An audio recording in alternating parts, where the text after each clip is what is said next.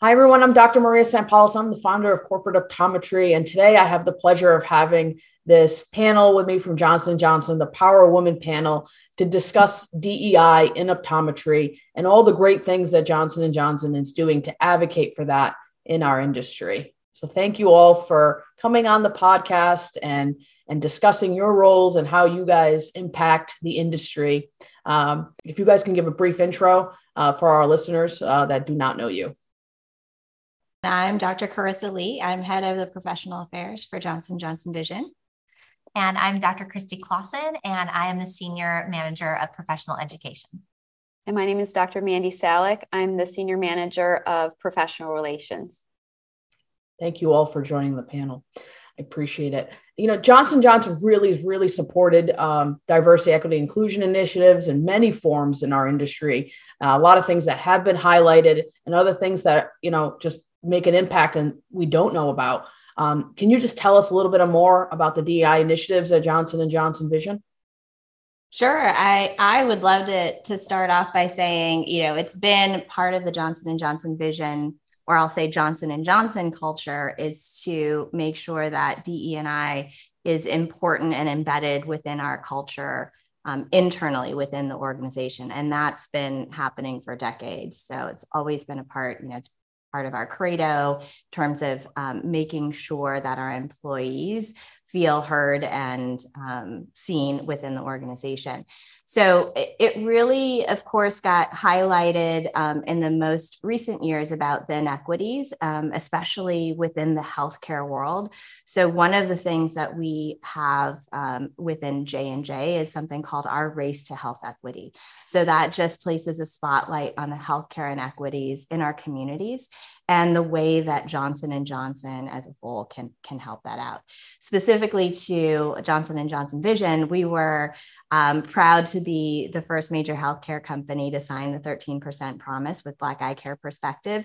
And this was just a way to show our externally to our communities and to our customers the importance that we hold DE&I in support of the communities that we serve, and certainly looking at healthcare inequities within the vision care space. Yeah, it's been great to see these initiatives and the impact that J&J has made, but also to see this panel, DEI is female leaders in the industry making impact and speaking and rising other people, females up.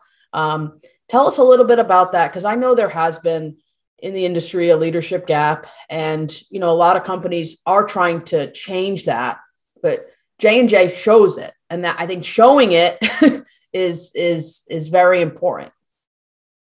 Yeah, I think I love that. It's nice to talk about, but I'll say we walk that walk.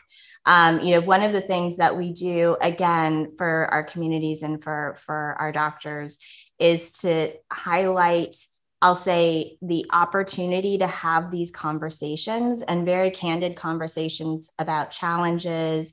Some of them we have as female, doctors or small business owners and being a woman. And so those are through our diversity in optometry series of events. So we've been having them, over last year, and we'll continue to have them across the US this year. So it just gives I think the audience an opportunity to have these open conversations. Sometimes we might feel like we're the only ones, in the room feeling that. But then when you understand the common problems, it really does allow people to feel heard and seen. I mean, there's other things that we're doing in terms of leadership. But again, happy and proud to be amongst such strong female leaders on this panel too within Johnson & Johnson Vision. I've had feedback from optometrists throughout the country about these panel discussions that your team has put together. It's been empowering. They love to get other females together in their area, and leadership comes and joins those conversations, and it's nice to interact with females in the industry that are leaders, because a lot of doctors have something to look up to, right? If they want a leadership position, they have someone they can reach out to, find a mentor, connect. And that's been very empowering for a lot of females in the industry. The D&I initiatives in the industry have been amazing. They've done a lot in the industry to change some things like the 13% promise and stuff like that. But I think, the female aspect of DI has not been addressed that well in the industry. And I think J&J has done a great job advocating for that because a lot of females there's a lot of females graduating. I think it's like 70% class, but the leadership positions are the ones to make a decision are not there. And some people are making decisions for the female employee and there's no voice there or not be able to understand that point of view. And I think that's amazing that, you're taking that initiative to change, that perspective in the industry. Yeah, I love what you said about that. And I was able to attend one of the events before I worked here as an employee. And I echo what you shared about it being a unique event where we were able to highlight and celebrate some amazing female colleagues of ours. And that aspect of bringing mentors and mentees together is really incredible, really powerful.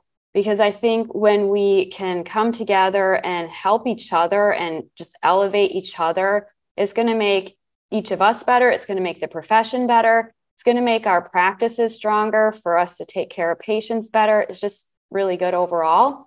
And the events really do that in a unique environment, but a very genuine and authentic way. To your point, the topics and questions that we're talking about are not necessarily about contact lenses or about Johnson & Johnson. It's really just about us as female doctors. And now we're expanding the series into other underrepresented groups throughout this year as well. And I think it's just really great that we're able to highlight and celebrate some of the amazing people we have in our profession. No, that's great. And you inspire people when you do that. I've gone to a lot of different events, even outside with women in optometry things, and you become inspired and get energy and you want to help other people from it after because you've gained so much from it. And it just uplifts our whole profession, right? That we're all here together. We're here to make each other better and just shine a spotlight on some person. Sometimes it's just that really gets them started. And I look back in my career when I first started, and there's been some wonderful women over the years in industry that gave you a chance and gave you that confidence and, really uplifted you. And it's great to see that. And, our industry is changing. I think we have a lot of different obstacles with legislative and all this other things, but I think the power of the female in the industry to kind of help you and move forward to go through things and just discuss like, hey, my kids are little and I'm going through this and just to show that you have. And even like the podcast that I've done with amazing women in optometry, talking about that mom guilt and that thing. And then their kids are older. Their kids turned out fine, right? So at the end of the day, it's okay, And so I'll look back. My kids are a little younger. I'll be like, they're going to turn out fine. If this optometrist mom did well and she's a leader in the industry and made some changes, the kids turned out fine. So it's been nice to be able to have those conversations and kind of, talk to people that kind of went through it.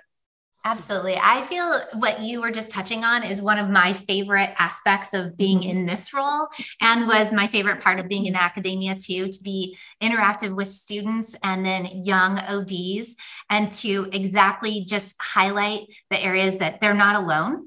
Because I know I felt very alone being a professional and having young children and trying to balance everything and being able to, like you said, elevate all of us and give that kind of community feel that we can lean on each other.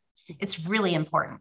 Yeah. And you get energy from it too, right? You come back, you get energy positive and to do that. And, a lot of us have a lot on our plates and to get that energy from other people sometimes is great to kind of keep moving forward.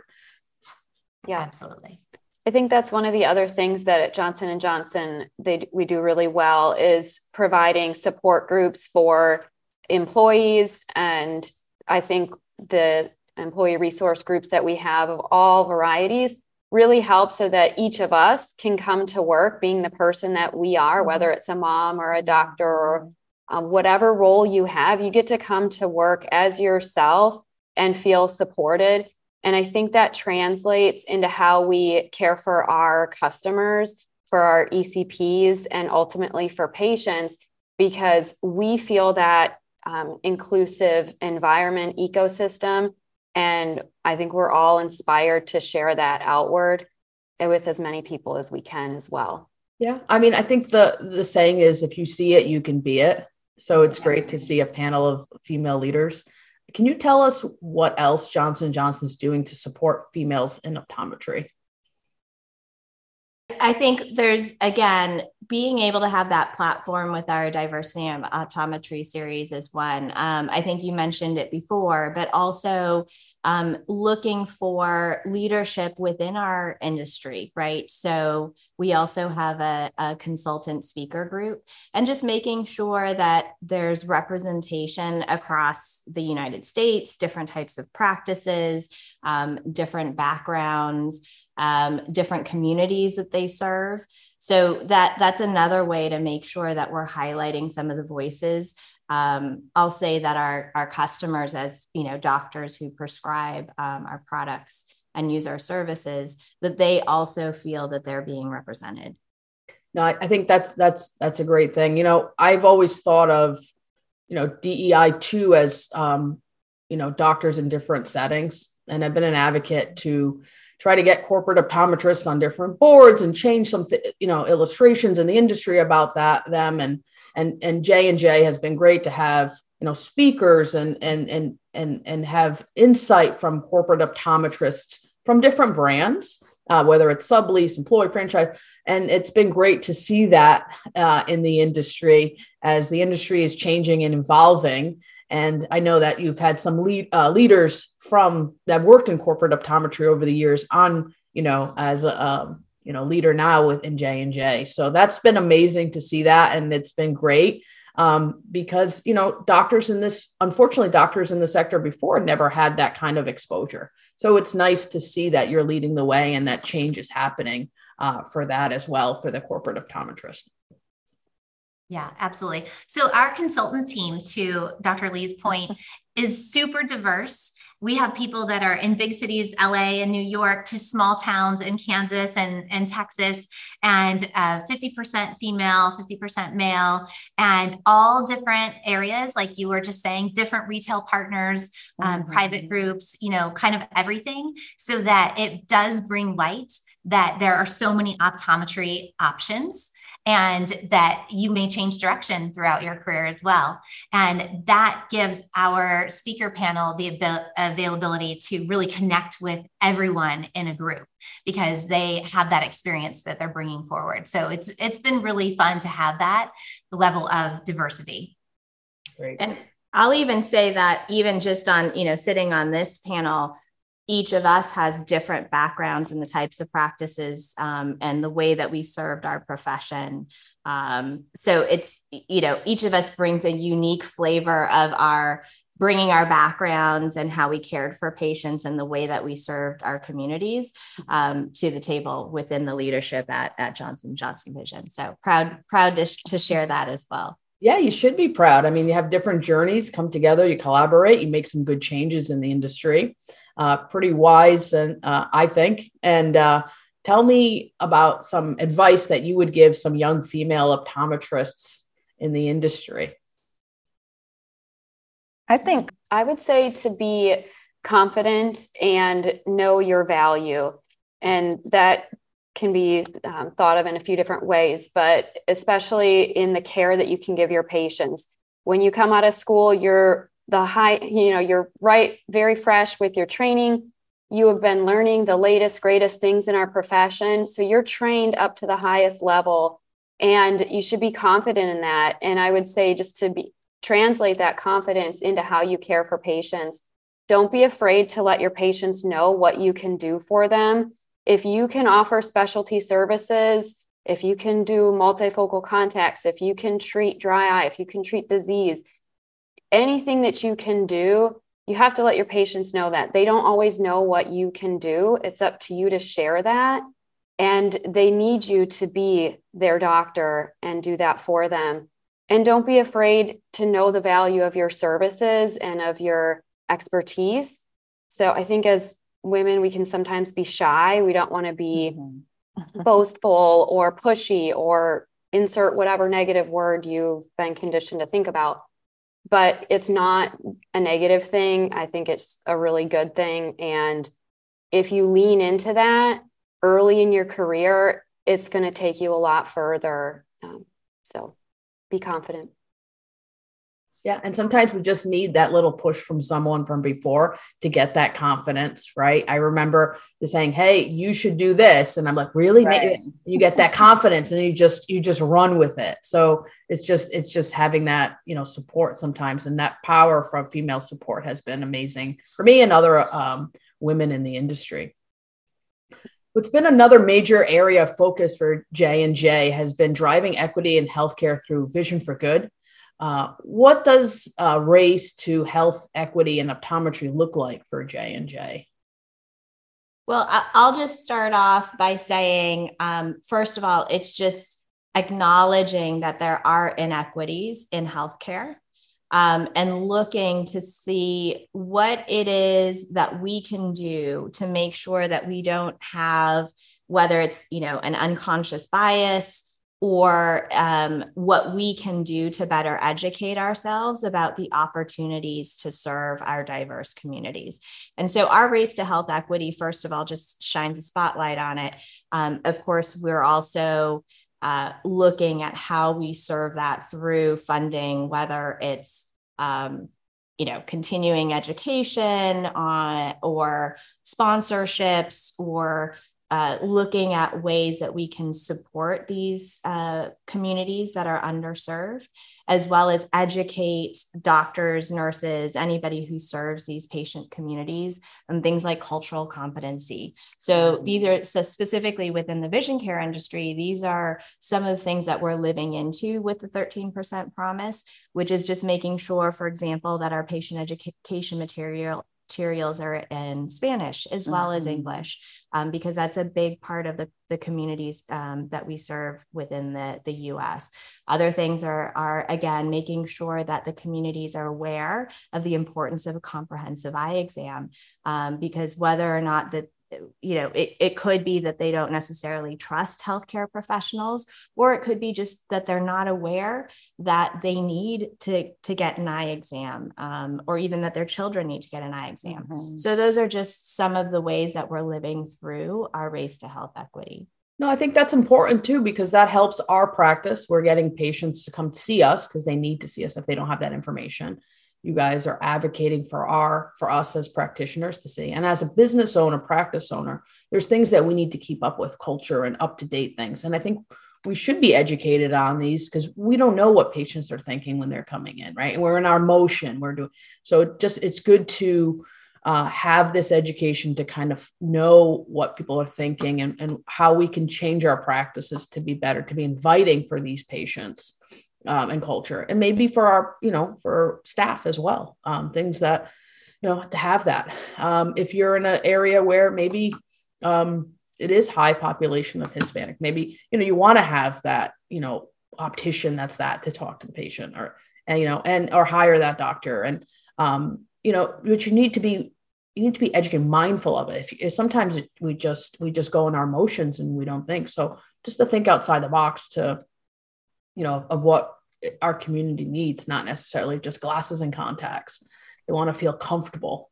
Like you said, sometimes they don't feel comfortable. We don't know that, and they don't tell you till after the fact. So I think we still need CE on that, diversity, equity, inclusion for our patients too, and how we can be better practitioners and, differentiate ourselves in an industry where there is a lot of noise, unfortunately, and they're getting information from other aspects of the industry and or online. So I think that's a very powerful message to the practitioners out there to really pay attention to that for our patients.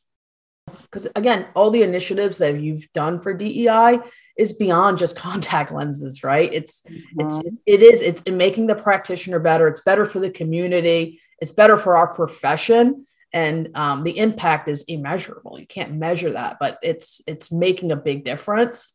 I think a lot. And when just talking to ECPs in general, sometimes you make an impact and you don't even know. right?